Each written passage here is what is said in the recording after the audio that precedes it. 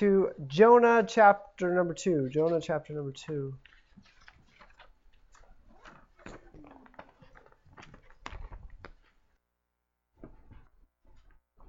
It is a privilege to be here and to speak to you all the last 2 weeks. We do have a long drive. We have about 1,800 miles to get to Houston. I'm on. So, yeah, it's on. Yeah. That's a long drive, so we do appreciate your prayers. Jonah chapter number 2. Let's start reading. We're going to read the entire chapter. It's just 10 verses of Jonah chapter number 2. Verse number 1 says, Then Jonah prayed unto the Lord his God out of the fish's belly, and said, I cried by reason of mine affliction unto the Lord, and he heard me. Out of the belly of hell cried I, and thou heardest my voice. For thou hadst cast me into the deep, in the midst of the seas, and the floods compassed me about. All thy billows and thy waves passed over me. Then I said, I am cast out of thy sight, yet I will look again toward thy holy temple. The waters compassed me about, even to the soul. The depths closed me round about, the weeds were wrapped about my head. I went down to the bottoms of the mountains. The earth with her bars was about me forever. Yet hast thou brought up my life from corruption, O Lord my God. When my soul fainted within me, I remembered the Lord, and my prayer came in unto thee, into thine holy temple. They that observe lying vanities forsake their own mercy. But I will sacrifice unto thee with the voice of thanksgiving. I will pay that I have vowed. Salvation is of the Lord. And the Lord spake unto the fish, and it vomited out Jonah upon the dry land. Let's pray. Dear Lord, we come to you this evening seeking to grow closer to you. I ask that you would calm our hearts and our minds and focus us on these few moments as we open your word and try to see what you would have for us. I ask that you would give me the words to say. In Jesus' name, amen. So before we jump into this chapter, let's recap from this morning. Okay, we're striving to get a better picture of the life of Jonah and how that applies to our own lives. Okay, so this general like storybook picture that we have of Jonah is that he was a coward, a rebel who ran from God, didn't want to obey him, and he gets swallowed by this whale, and God's punishing him for not obeying. This is a narrative of the prophet Jonah. God gives him a task, but he runs the opposite way. A very simple task, to go and to preach the gospel to the people of Nineveh, and he decided to run the opposite way. But, as we noted this morning, God never gave up on him. Chapter number 1 is just a magnificent story of the grace of God and how God pushed him to a breaking point. God gave him this simple task, and he had a conflict with God. God brings this storm to push him to this point where he can break him and then finally use him, a point where he had to let go and he was swallowed up by that fish. We learned how that we can overcome our fears, how we can overcome our sin through God's grace. God's grace is what brings us to a point of restoration by breaking us and then consuming us. It gives us perspective on our storms, on our difficulties, on our trials. That's what God's grace does. It gives us perspective on those things. The awesome thing about our life is that we are not in this alone. We're not in it alone. God wants to shape us into a masterpiece, you could say, God wants to shape us into a masterpiece that reflects Him. And that's what we're going to be looking at this evening. This mini-series we've entitled The Gospel According to Jonah. And tonight's message is titled Restored by Grace. Restored by Grace. A good practice to get into when you're reading the Bible, when you pick a passage to read, is to think, okay, who was the original audience? Who is the original audience of this passage? Okay? The original audience of the book of Jonah would have been the Jewish people. And the Jews reading this would have been well acquainted with the stories of old. Okay? The stories of their past people being in captivity. Being in captivity in Egypt. Okay? And the sin and the judgments of the people of Israel wandering the wilderness. And the struggles that they had, I think would have been fresh on their minds. Something that was close to their history, close to their culture. And when they're reading this and they're looking at the distress, the difficulty that Jonah is going through, is what he describes in this passage, would have rung really close to home for the Jewish people. Also, this story was most likely after the time of David. And when I read this chapter for the first time, or as I was studying for this, it really reminded me of the book of Psalms. This chapter is really like a psalm of David. If you're familiar with those psalms, David pours his heart out to God when he's in distress. And he's saying, God, why are you letting me go through this? And he's talking about his enemies and his distress and his difficulties in worshiping God. And that's exactly what we have going on in this passage. It would have been a great reminder for the Jewish people to run back to God, to keep God the focus of their worship. Maybe you're going through a trial right now. Maybe you're going through a difficult time. Or you've fallen out of your relationship with God. Maybe your relationship with God isn't what it should be. But I will promise you this evening, you can be restored.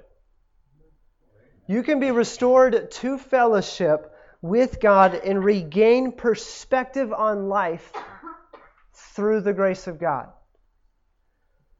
Restored by grace. It's very interesting. This is the second chapter of this very small book. Okay? 4 chapters in this book. This is the second chapter. And this is the first time that Jonah actually speaks. Jonah chapter number 2. Jonah never said a word in Jonah chapter 1 that was recorded to us. His first words to God weren't until he was in the fish's belly. Okay? The first time that Jonah spoke to God was after the fish had swallowed him up. And the crazy part is, when he was on the ship, in Jonah chapter 1, verse number 6, the mariners asked him to call out to his God. They said, Jonah, call out to your God. We're going to die. We need help. And he never did. He never did. We look here, Jonah chapter number 2, verse number 1. Then Jonah prayed unto the Lord his God. They asked him to do it, to call into thy God, in verse number 6 of chapter number 1, and he finally got around to it. We're going to see tonight that God has a very particular way of doing things. We're going to see our 3 points this evening: God's vision, our return, and thirdly this evening, God's masterpiece. God's masterpiece. Let's look at number 1 tonight, God's vision. God's vision for our lives.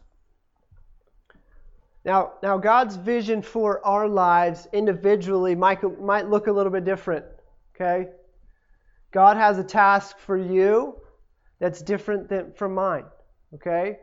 Me and my family are going to Houston You're here in Fernley. Okay? God has made us all special. God has made us unique, different. But all of us do have the same end goal. God has the same end goal for all of us, and that is to glorify God.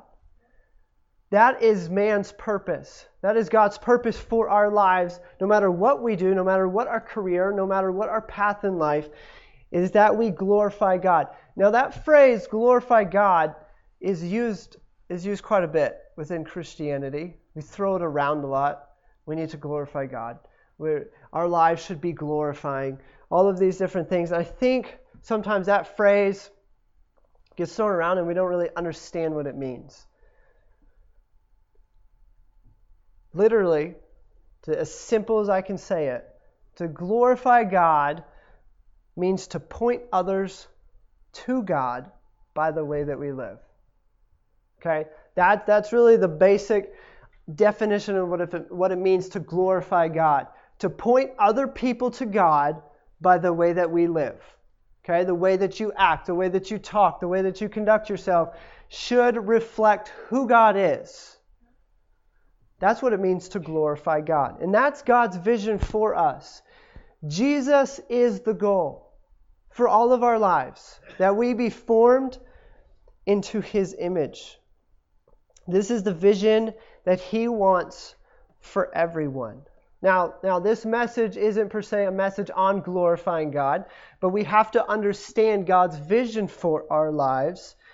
Okay, and it's important to note why God brought the storm in chapter number 1 that we looked at this morning. It's important to know that why He brought that was to push Jonah to a point, to mold him, to break him, so that he would glorify God with his life.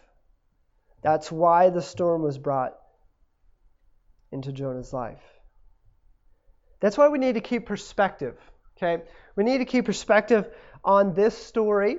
And whenever you read the Bible, just keep like a bird's eye view. Sometimes we just get down into the weeds and we get into the nitty-gritty and we need to understand. Like, we need to go verse by verse and we need to understand what things mean and how the Bible's laid out. But sometimes we get so deep into it, we don't understand the big picture. So stop for a moment when you read the Bible and get that bird's eye view and see, what is God doing? What is God's overarching principle that He's trying to teach me here? And here, His vision for Jonah is His vision for us. That we be consumed by His grace so that we can glorify Him. As you progress through life, start to see the puzzle that God is forming. Everything that He allows into our life is there for a reason. Understand what God is trying to do in your life. The difficulties that you go through. The struggles that you go through. Your day-to-day activities. God has a vision for your life. Point number 2. Our return. Our return. Okay? So obviously this chapter number 2, is a prayer. Like I said, it's very similar to many of the Psalms. I think the Jews would have related to this chapter very well. They would have understood the picture of being captive. This picture that Jonah paints here of being just completely encompassed and engulfed and completely over his head. This captivity, they would have related to it very well. That their lives are completely out of control.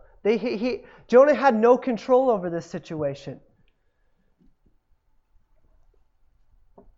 Let's jump through this text really quick, and we're going to point out a few things. We're not going to exhaust this text. There's a lot here in this chapter. I want to get to the point, but we're going to run through some of these verses and see kind of what Jonah is praying to God here. Verse number 2. And said, I cried by reason of mine affliction unto the Lord. He cries to God. He cries out to God because of his affliction. That's a very strong word. Affliction. His agony. this pain that he was in. Just imagine what he was going through. He was in the belly of a fish. It's pretty gross. That sounds like affliction to me. It sounds like something I do not want to go through. It sounds like something that none of us have ever experienced. We'll get to more on that at the end. Verse number 3. For thou hadst cast me into the deep in the midst of the seas, and the floods compassed me about. All thy billows and thy waves passed over me. Jonah recognizes here, it's interesting, Jonah recognizes that God cast him into the deep, not the mariners. Okay? So in chapter number 1, who threw Jonah overboard? Well, it was the mariners.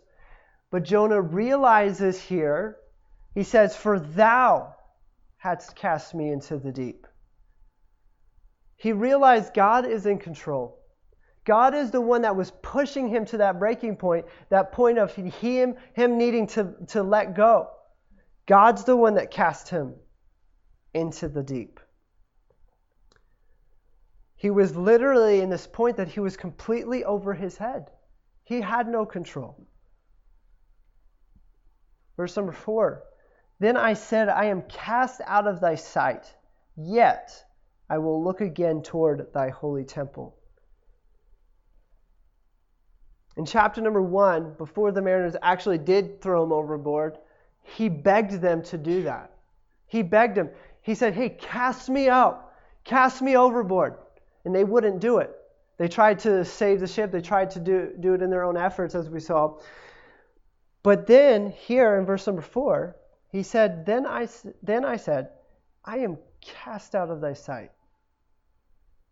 Something that he tried to do himself in chapter number 1, where he tried to cast himself, where he left God's presence. And now he's saying, I am cast out of thy sight. Be careful what you ask for, because it might come true. And Jonah here quickly realizes, this is not what I want. I begged to leave the presence of God. I did leave God's presence. I begged to be cast overboard. And then it finally happened and I realized, this is not what I wanted. Be careful what you ask for. Verse number 5. The waters compassed me about, even to the soul. The depths closed me round about. The weeds were wrapped about my head. He was completely and utterly surrounded and entangled by God's wrath. He was completely surrounded. He couldn't escape this wrath that was being poured out on him. He couldn't escape it. And then in verse number 6, we see that he hit rock bottom.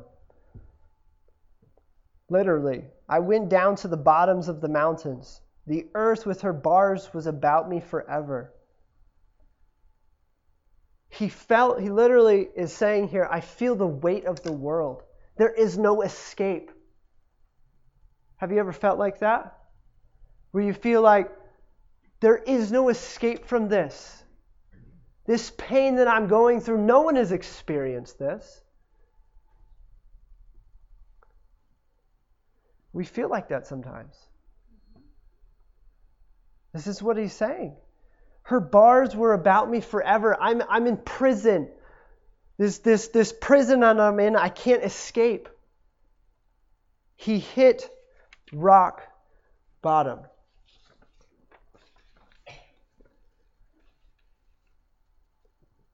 That was Jonah's distress. Pretty terrible place. Pretty fearful place. What about our distress? Oftentimes, our vision for our lives and God's vision for our lives don't line up. Hence why God brings the storms into our life. Hence why God brings the difficulties into our life. And then, because of that, there is distress in our lives. There is difficulty. It's uncomfortable. So we think about this, okay? Jonah, he's in distress, right? He got thrown overboard. He gets swallowed by this fish. He feels like he's at the bottom. And what does he do? Immediately, What does he do? He cries out to his God. That's awesome. Is running to God in prayer your response when affliction or hard times come? Is that your response? It's always easier when we run to God as quickly as possible. Some people might argue here that the only reason that Jonah actually repented of his sin here was because he got caught. Okay, some people might say that the only reason that he is finally confessing here was God finally caught him. He was swallowed by a fish. He had no choice. Okay, possibly, but that's not the point. That's not the point. The point is that he actually did run back to God. The point is that he did get right with God. That's always God's goal. Okay? No matter how he gets you around to that point, that's his goal, and he'll do whatever he needs to do to get us to that breaking point. But Jonah here, he's at this breaking point. He hit rock bottom. A return to God often happens when we do hit rock bottom.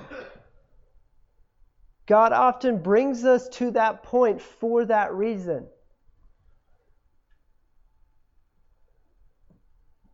Storms and trials are very difficult. Don't let somebody tell you otherwise. Don't let somebody tell you to just suck it up. No, it's difficult. I don't know what you're going through. You don't know what I'm going through. We all go through hard times. God takes us to places in our lives that we cannot handle. Why? So that we rely on Him. Amen. This is why God brings us to this point. And they are difficult. But what you do when that distress comes will greatly impact how you turn out on the other side. It's okay to cry out to God and say, God, I hit rock bottom. Why are you doing this to me? There's nothing wrong with that. Jonah does it. David did it hundreds of times in the Psalms. There's nothing wrong with crying out to God in pain. There's nothing wrong with that. Not only is there distress in our prayers, but there is also hope. There's hope because we serve a great God. Our distress and then our hope. Verse number 6, this is great. Verse number 6, when he hit rock bottom, I went down to the bottoms of the mountains. The earth with her bars was about me forever. Yet hast thou brought up my life from corruption, O Lord my God. God brought him up. He was in distress. He was in pain. He was in agony. Yet God brought him up. God lifted him up. It reminds me of another verse in Psalm chapter 40, verse number 2. He brought me up also out of an horrible pit, out of the miry clay, and set my feet upon a rock, and established my goings. When Jonah's inner self, the core of who he was, when that fainted, when that gave up, he hit rock bottom, and what did he do? Verse number 7. When my soul fainted within me, I remembered the Lord. And my prayer came in unto thee, into thy holy temple. This is how we should be. Confessing sin, if it's been committed, and remembering our God. Remembering what He's done for us. Remembering how great He is. Remembering all of the great things He's done for us. This should be a regular thing with us, where we stop and we remember our God. Looking to the place where God dwells. That's what it says in verse number 7. My prayer came in unto thee, into thine holy temple. Look to the place where God dwells. We were captivated by sin and destruction, but we need to look to the cross. We need to look to where God brought us from. You know, the beauty of what we have that Jonah didn't have, the beauty of what we had that the Old Testament saints didn't have, you know what that is? When we get to look to where God dwells, where is that? Right here. This is where God dwells if you're saved. The temple of the Holy Ghost is within you. Our lives become this temple of God when we get saved. So we have hope of being in God's presence when we are free from sin. We have this hope that we get to be in the presence of God, that we get to look to God where He is. We see God's vision for all of us to glorify God. Our return takes a process of us seeing our distress and realizing I need God and confessing that and seeing our hope in God. And thirdly, this evening, God's masterpiece. God's masterpiece. What does God actually want to make out of us? As I mentioned this morning, Jonah is a type of Christ. And because of that, I think it's pretty appropriate, since we're looking at a prayer of Jonah, let's go and look at a prayer of Jesus and compare the two. If you want to, just keep your place here in Jonah, but you can go over to Luke chapter 22. Luke chapter 22. Jonah is this type of Christ, and we can draw from the prayers of Jesus, the actual prayers of Jesus to His Heavenly Father. Luke 22, we're going to look at a few verses here. Luke 22, verse number 42. Luke 22, 42. Jesus is praying, and He says, saying, Father, if thou be willing, remove this cup from me. Nevertheless, not my will, but thine be done. And there appeared an angel unto him from heaven, strengthening him. And being in agony, he prayed more earnestly, and his sweat was as it were great drops of blood falling down to the ground. What a prayer. What a prayer. Think about that. Have you ever prayed something like that? If thou be willing, remove this cup from me. Begging God to take away this difficulty. Begging God to take it away. Remember, why did God bring the trial into our life into the first place? Okay? God brings trials into our lives to mold us to be more like Him.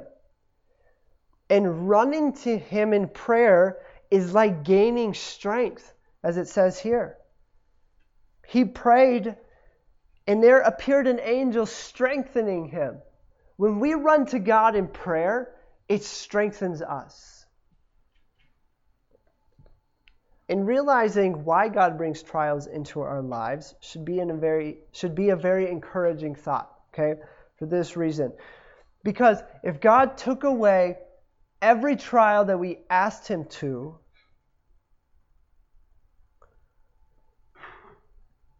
then Christ would have never died for you. Think about that. So Jesus prayed. If thou be willing, take this cup from me. What was He saying? He was getting ready to die on the cross. And he said, God, take it away. If I don't have to, don't let me die. This is what Jesus is praying. Take it away. I don't want to have to go through this if I don't have to. And if God took every trial, every difficulty away because we asked Him to, none of us would be here tonight.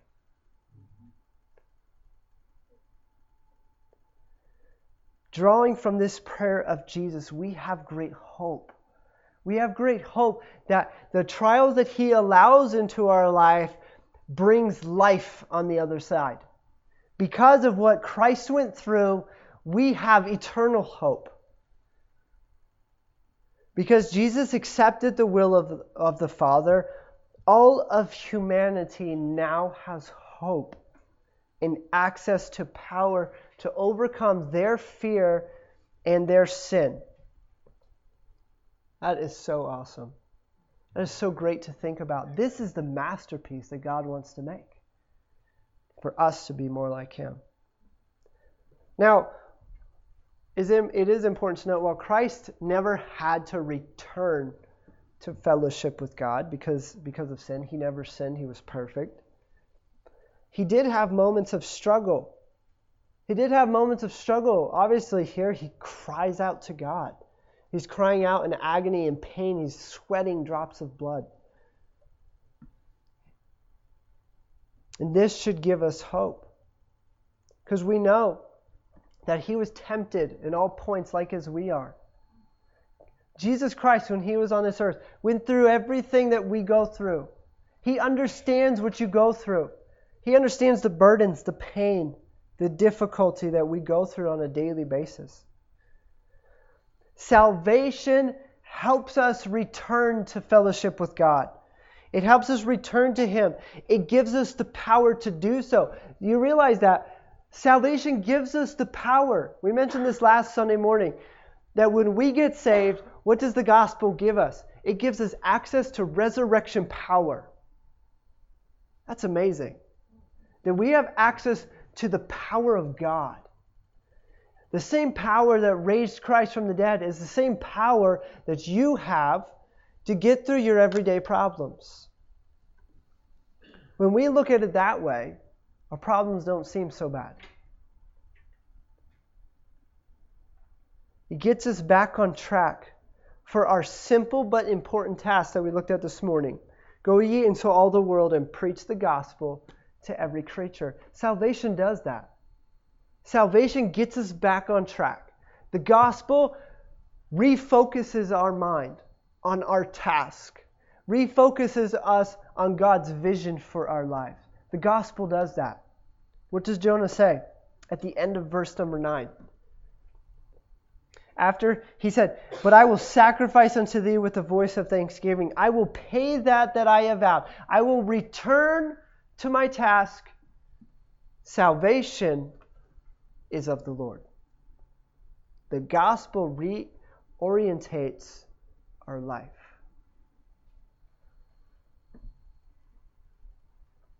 We read this prayer, at least I was reading this prayer and going through this church, and then I get to verse number 8, and I feel like verse number 8 just kind of felt out of place. You go into this, like Jonah is crying out to God. I completely engulfed him. The waters compass me about. All of these things I'm going through. My soul faints within me. And then verse number 8. They that observe lying vanities forsake their own mercy. I thought, well, that seems a little out of place for this. Like, what does that mean? Like, why would he say that there? Observing lying vanities. The mariners in Nineveh following after gods in emptiness. The Jewish people and thinking God was only for them. All of it points to the fact that we forfeit God's mercy and grace that is freely given to us when we focus on vain thoughts, when we focus on ourselves, observing lying vanities. When I focus on myself, when it's all about me, when I focus on vain or emptiness, that's what that means. It's like the people of Nineveh, worshiping false gods. When the Jewish people focusing that, it's all about us, God doesn't care about anybody else, that is empty and pointless. And what does it say? They forsake their own mercy. Jonah is saying here that he won't focus on the emptiness of being selfish and religious, but he will worship. Such an amazing statement. What does he say in verse number 8? They that observe lying vanities, they forsake their own mercy. They forsake this relationship with God. But what does he say? But I will sacrifice unto thee with the voice of thanksgiving. What does that mean? I'm going to worship you, God. I'm going to praise you. I'm not going to be filled up with this empty religion. This thing that doesn't give me any hope. This thing that is a bunch of this list of do's and don'ts. I'm going to worship you, God. This idea here, verse number 9, but I will sacrifice unto thee with the voice of thanksgiving. It reminded me of Hebrews chapter 13, verse number 15. By him, therefore, let us offer the sacrifice of praise to God continually. That is the fruit of our lips, giving thanks to his name. Bringing a sacrifice of praise to God. When we worship God, when we praise God, it's a sacrifice to him. It's a sacrifice that we offer to God. And Jonah is saying here, any of the religion in this world, it doesn't satisfy. It's empty, it's vain, it's useless. But I am going to offer true worship and praise to God. The answer to returning back to our task is pretty simple. Worship. That's what verse number 9 teaches us. The answer to returning back to our task is to worship. But I will sacrifice unto thee with a voice of thanksgiving. I will pay that I have vowed. Who was Jonah? He was a prophet of God. He had a very important task. I will pay that I have vowed. He vowed to serve God, to live for God, to preach the gospel. And he's saying, you know what? I am going to worship you, God, and then get back to my task. I'm going to pay that I have vowed. I will return to my task. Why? Why would he do that? Why would he, after all of this life of religion, this life of emptiness, why would he return? He's saying, I'm going to worship. I'm going to return to my task. Why? The end of verse number 9. Why? Because salvation is of the Lord. He says, I will point others to satisfy the emptiness. I'm going to point others to the answer, to the hope. It's not about me. It's not in my strength. I don't matter. God matters. So I'm going to start with worship, and then I'm going to get back to what he wants me to do. And that is to point people to God.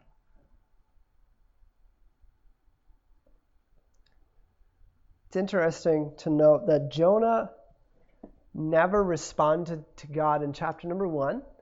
He never responded to God in chapter number 1. And God never responds to him in chapter number 2. I thought that was interesting. That has anything to do with the message, but he doesn't respond to God when God tells him to do something, and then when he pours out his heart to God doesn't say anything. Verse number 10. And the Lord spake unto the fish. He didn't speak to Jonah. And the Lord spake unto the fish, and it vomited out Jonah upon the dry land. God speaks to the fish, and it vomits him out on dry land. Think about that. It's pretty gross. Think about this, okay? He tells a fish to spit him out on dry land, okay? So What dry land is around the ocean? Okay, it's called a beach. Okay, y'all don't know about that here. Okay, all right. It's called a beach. Okay, what's on a beach? Lots and lots of sand. Okay, sometimes we skip this and we don't think about this, and it's kind of gross, but I'm going to go there. Okay, so think about this really quick. This dude, this guy, is inside of a fish. Fish stink just anyways, okay? But have you ever been inside of a fish? It's probably really bad, okay? So he gets spit out. It vomits him out. Okay, vomit's nasty, okay? It's gross. It's like, okay. So he vomits him out on dry land. So think about that. He's completely soaked. He's wet. He's nasty. And he's rolling around in the sand. That would hurt. But think about this. It's not just how gross it is. Think about that physically, what that would do to you. He's inside the belly of a fish, the stomach acids, the things that he has to go through. It's pretty graphic. But there's a good truth here. I think the point for us is this. When we make a mistake, there's going to be consequences. And perhaps some pretty gross stuff that we have to deal with. Some pretty gross stuff that we have to deal with. Why? Because we messed up. Because we made some stupid decisions. God is faithful.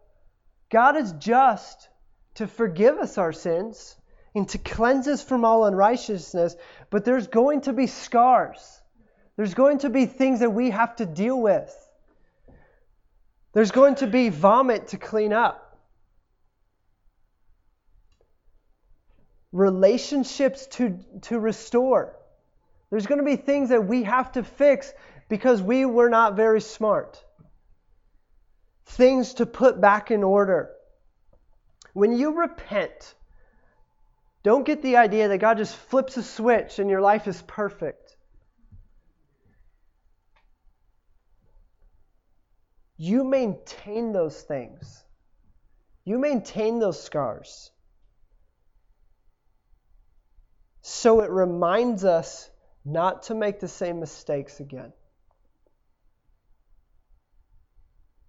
God's masterpiece. Think about that. A masterpiece with scars. A masterpiece with blemishes. With mistakes. Not because the master is imperfect, but because we taint it with our missteps. God's masterpiece is to mold us, to become like Him, to make us, to push us to a point, a breaking point, so God's grace can consume us, to get us back to a point. It's not always pretty. It's not always comfortable. It's not easy. There's going to be pain. There's going to be hurt. There's going to be distress that we go through. But when we get out on the other side, we're so much better for it. Why? Because God has made a masterpiece. It might not look how you think it should look. But when you allow God to work on your life, it truly is a masterpiece. As we wrap it up, remember that God has a vision for you to be more like Him.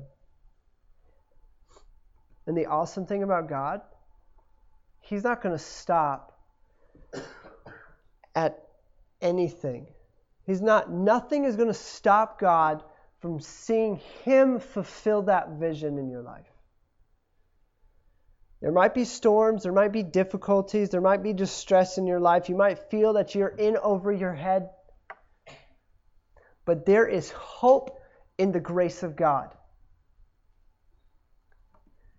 When we misstep, when we make mistakes, when we make a bad choice, a bad decision, we don't deserve a second chance. But aren't you thankful you serve a God that freely bestows His grace and forms a masterpiece in our lives that brings Him glory? Think about that. That's pretty cool. God's vision for your life